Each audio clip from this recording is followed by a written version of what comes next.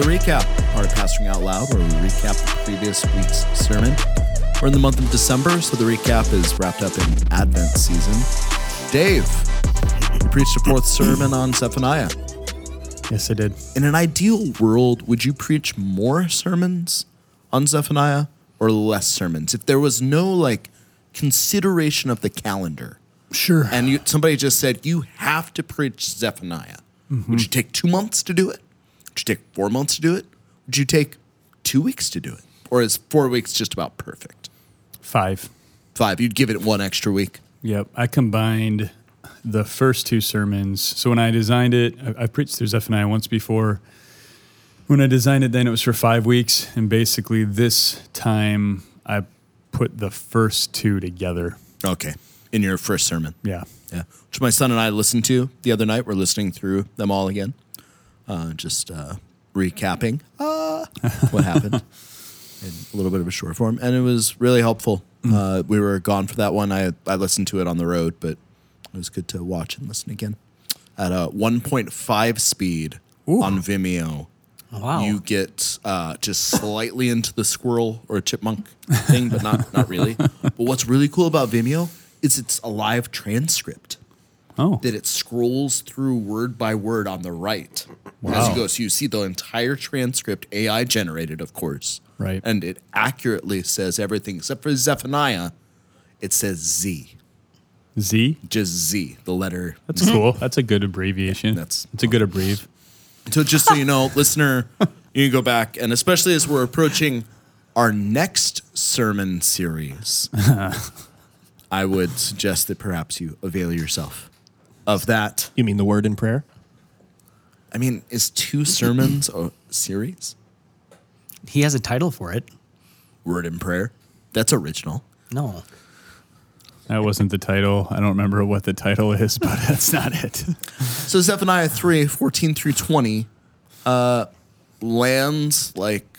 Learning to Fellowship with Jesus. That's the title of those 2 sermons. So Zephaniah 3:14 through 20 He gets to sidebar, but you lands don't. like a... not like a ton of bricks. It lands like relief, right? Mm-hmm. For the remnants, the refuge. Walk us through the sermon a little bit. It was a 20-minute sermon. You know, you were confined by our Christmas Eve context, but 20 minutes. Tell us where you went. Yeah, so basically the first couple verses are Zephaniah, or God, calling us to rejoice, the people of God to rejoice, the people who have humbled themselves, have been repentant, have found refuge in the Lord, have seen that their sacrifice has been taken by God, and so they are not on the altar and they will not receive God's judgment. I think that he gives a few different reasons that they should rejoice. So I talked about verse 14 actually has the most commands in it out of all of Zephaniah, and they're just commands to rejoice, sing, shout, rejoice, exult. And we do that because he's cleared away the judgments, he's cleared away the enemies, he's made it so we don't have to fear because he's with us. And so just talked about each of those briefly, what it means that our judgments have been taken away, there's no condemnation for those in Christ, that our enemies have been cleared, that ultimately no sin or suffering or sickness or even death will be able to separate us from the love of God in Christ, and talked about the ultimate goal. I think of the Bible. You know, I said it a lot during Genesis, but God with his people in his place to enjoy his presence, and that's what the hope is here too. I'm going to be with you. And then the next couple verses are about God rejoicing over us. They repeat his presence with us as a mighty Savior who will clear away our oppressors, and then he says that he's going to rejoice over us, exult over us with loud singing, and rejoice over us and sing over us, and that the effect of that is that he's going to quiet us by his love, so that our fears and anxieties and our frustrations and our anger and all that stuff that we bring can actually be quieted, so we can have rest, because we know that our God is for us and loves us, and he shows it by his loud rejoicing over us. And then the last couple of verses are kind of showing how God reverses things in the world, how he makes the lame and the outcast actually for a name and for a praise, and how he gathers in his people and makes them for a name and for a praise. And I say that on purpose. So in Hebrew, there's this thing called a lamed, which means for, which just turns it into that this people is created for something, not that they're going to have a name for themselves, or that they're going to be praised, but that they're created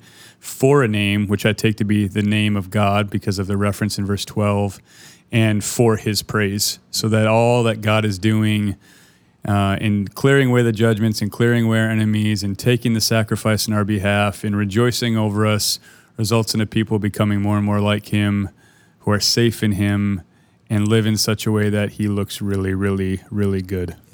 Yeah. Do you think it's true theologically, or would there be other texts where you would say, we receive a measure of praise or glory from God? I do think it's true theologically. Says that. Where does it say it in Romans? Says it in Romans somewhere? It says it in 1 Peter 1. I think it says in 1 1. Peter Yeah. as well.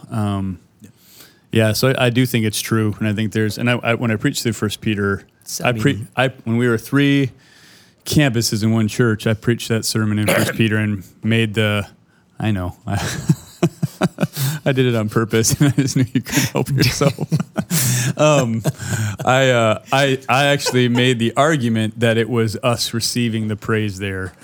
So I do think it's theologically possible and not in any way, a no-no to say we never receive praise or glory or honor for who we are in Christ and in the way that we just can. Not from this text. Yeah, and I think it's just really clear because of the lamed. So I thought of, tying this in with Christmas a little bit, the prophecy of Zephaniah from Luke 1. Yeah. Blessed be the Lord God of Israel, for he has visited and redeemed his people. He's raised up a horn of salvation for us and the house of his servant David, as he spoke by the mouth of his holy prophets from of old, that we should be saved from our enemies and from the hand of all who hate us, to show the mercy promised to our fathers and to remember his holy covenant oath that he swore to our father Abraham, to grant us that we, being delivered from the hand of our enemies, might serve him without fear in holiness and righteousness before him all our days. The restoration of Israel has built into it the actual salvation from those that hated Israel. Yeah. Ultimately, Satan. Yeah. But anybody that acts as his vassals. Yep. Here on earth as well, that is true eschatologically. Not always worked out here in reality. Sometimes, though. Yep. Certainly saw it, in the story of the Maccabees. You see it in the story of the early church. You see it, at different points throughout history. All the way back. God's people being saved in the Exodus and other things like that. So there's a reality here that this is not only existentially felt, right, but actually plays out in reality, such that. Yep. In the reality of the new heavens and new earth, all of this comes to absolute fruition. That's right. For God and his people.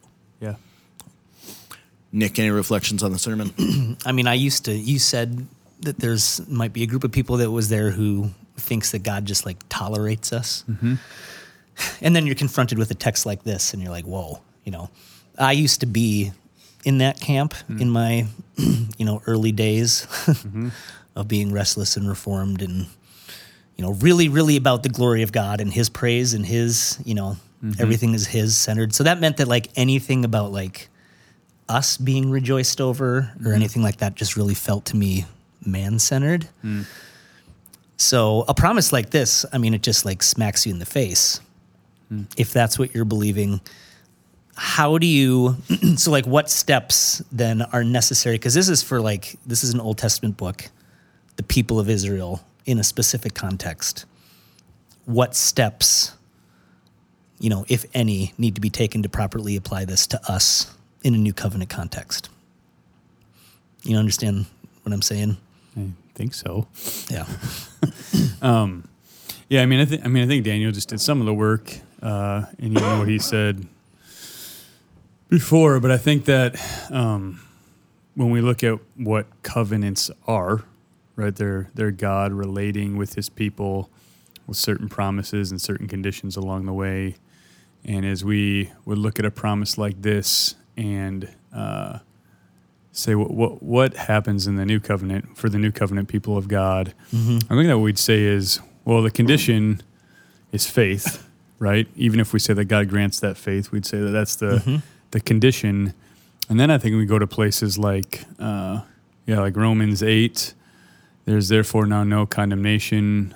We could go to, we go to a bunch of different texts where it says that He relates to us like a father, that He sees us clothed in Christ's righteousness, where He stoops down to wipe away every tear from our eye, where He intercedes on our behalf. All these things to see a very engaged, loving, triune God working for our good, caring for us, like a father cares for his children. There's all these different pictures, and say we have even greater promises now. We have an even greater sight of the fulfillment of what's coming, like Daniel said earlier, that should make us see our God as all the more for us than probably Israel could even see. Yeah. And the promises to us even greater than even Israel could maybe imagine at that point. Yep. So something like that. Think of like even John 17. Yeah. Yep. That's a great one. Where Jesus just talks about how God loves us with the very love that He loves His Son. And He wants us to have His joy fulfilled in us. Right. Yeah. And so I'm just thinking like biblically, theologically, like, taking promises to Israel as the people of God and now fulfilled in Christ. And every promise is yes and amen in Christ Jesus. Yep. So, but as is so often the case, the new covenant heightens. Yeah. Heightens what was there. Yep, that's right. So like even, like the Sermon on the Mount, don't murder, but I say if you have anger, you've committed murder in your heart. It's heightened, right? Yep. Yeah. Same with like God's love. Yeah, that's right. That's right. Well, it also helps not reinterpret or recontextualize, but show the intended meaning behind some of the older covenants, like Romans 4, that Abraham would inherit the world. Right. There's nothing in Genesis that says that he would inherit the world. There's nothing even in the prophets that say specifically that Israel, the descendants of Abraham, would inherit the world. There is stuff about the saints inheriting everything, texts like Daniel 7, Daniel 12, portions of Ezekiel towards the end, etc., but nothing about Israel specifically as per se.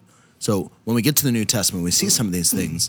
It helps us, rightly interpret the Old Testament without ignoring the original context, by any means, but actually seeing what was they meant, which is where our next sermon series is going to go so much in not sermon duology, but series. I don't think you can call it two sermons. And it does help us series. Appreciate the whole Bible. Absolutely. And I think, that it really is what I think what Revelation will help us do is to realize that it's, as we read Revelation, what we're really doing is going back to the Old Testament, often for the pictures and the symbols and the realities, and actually right there on the spot kind of seeing them interpreted or progressively seen in the new covenant and what that means in that moment. So I think that it's a really good question by Nick, because I remember, I'm sure you guys remember this with Deroshi, but he always said, we want to go back and we want to see the original context. We want to take the Old Testament context for what it's for where it's at in that time and that period, and then we want to look, and then we want to put it through the lens of Christ and say, how does this now get heightened and escalated and fulfilled in Christ and in the people of God now? And so I think it's always a good question to ask. Helpful. Yeah, agreed. We're looking forward to our sermon series on the Word and Prayer. Yep. And then January 14th, starting on the book of Revelation, God willing. Yeah, it'd be great. It will be. All right, thanks, guys.